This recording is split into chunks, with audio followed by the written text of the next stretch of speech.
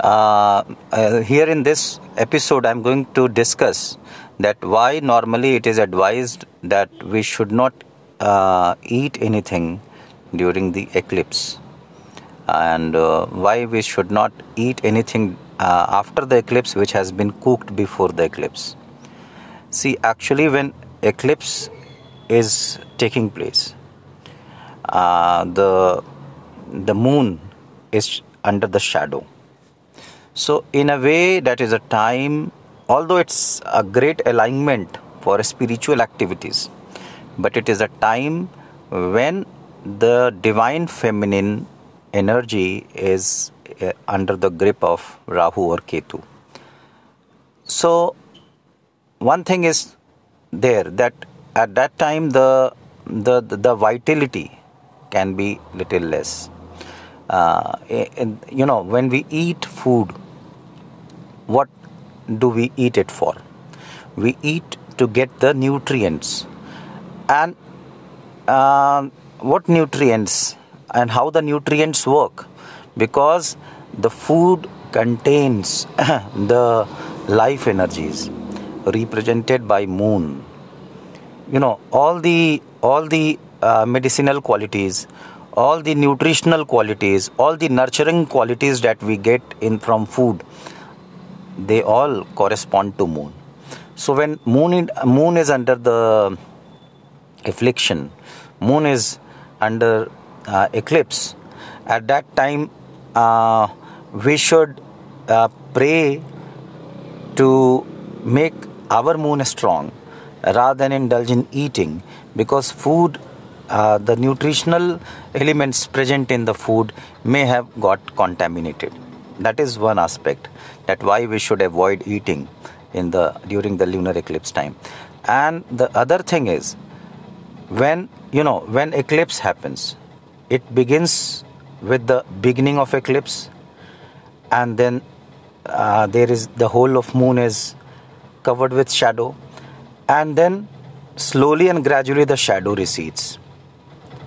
So don't you think this is like all the phases of the moon are happening during the period of 2 or 3 hours for which the eclipse was? Like during a month, during the different phases of the moon, what do we see?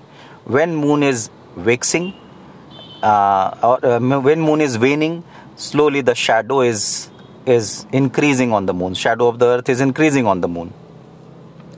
And on the new moon, it's completely covered with darkness.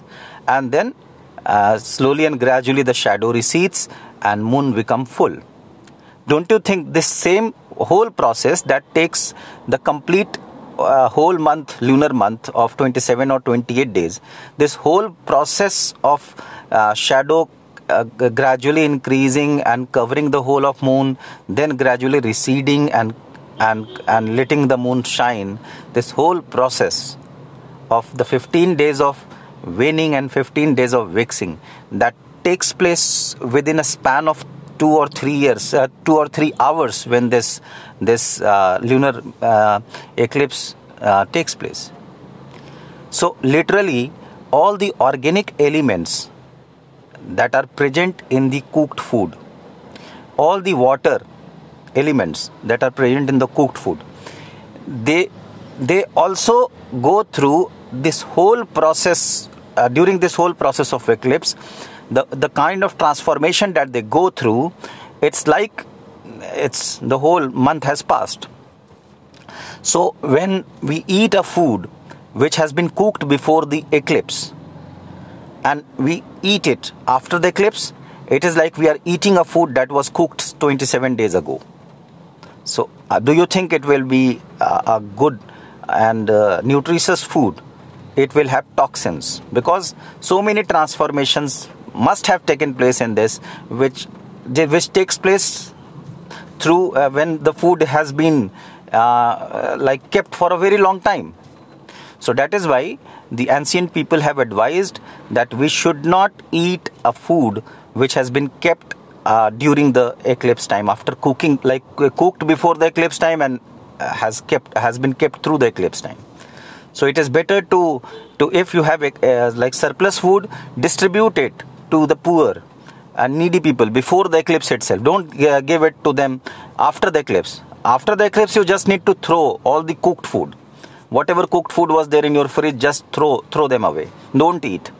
That is my message. Yeah, before eclipse, if you see that there is so much of food kept in your fridge, just give it to them before like the eclipse happens.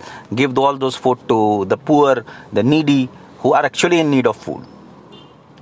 And during the eclipse time, as I have told you from like in my last episode itself, that try to get into all kinds of prayer and spiritual activities that will so much help you. It will be a great investment in your prayer, because of the perfect alignment between the Shiva and Shakti. Shiva is sun and Shakti is moon. And you are perfectly aligned with respect. They are already aligned. They are already in the straight line. But on the eclipse day, we also get aligned, and Earth actually comes in between them, and that means we come in between them. So we have that kind of perfect alignment to take benefit of that in the spiritual sense. So I hope this audio explains you that why normally ancient people have like asked us not to eat food during the eclipse time, and also the food that has been cooked before the eclipse time. We should not eat that food after the eclipse. God bless you all. Enjoy your time. God bless.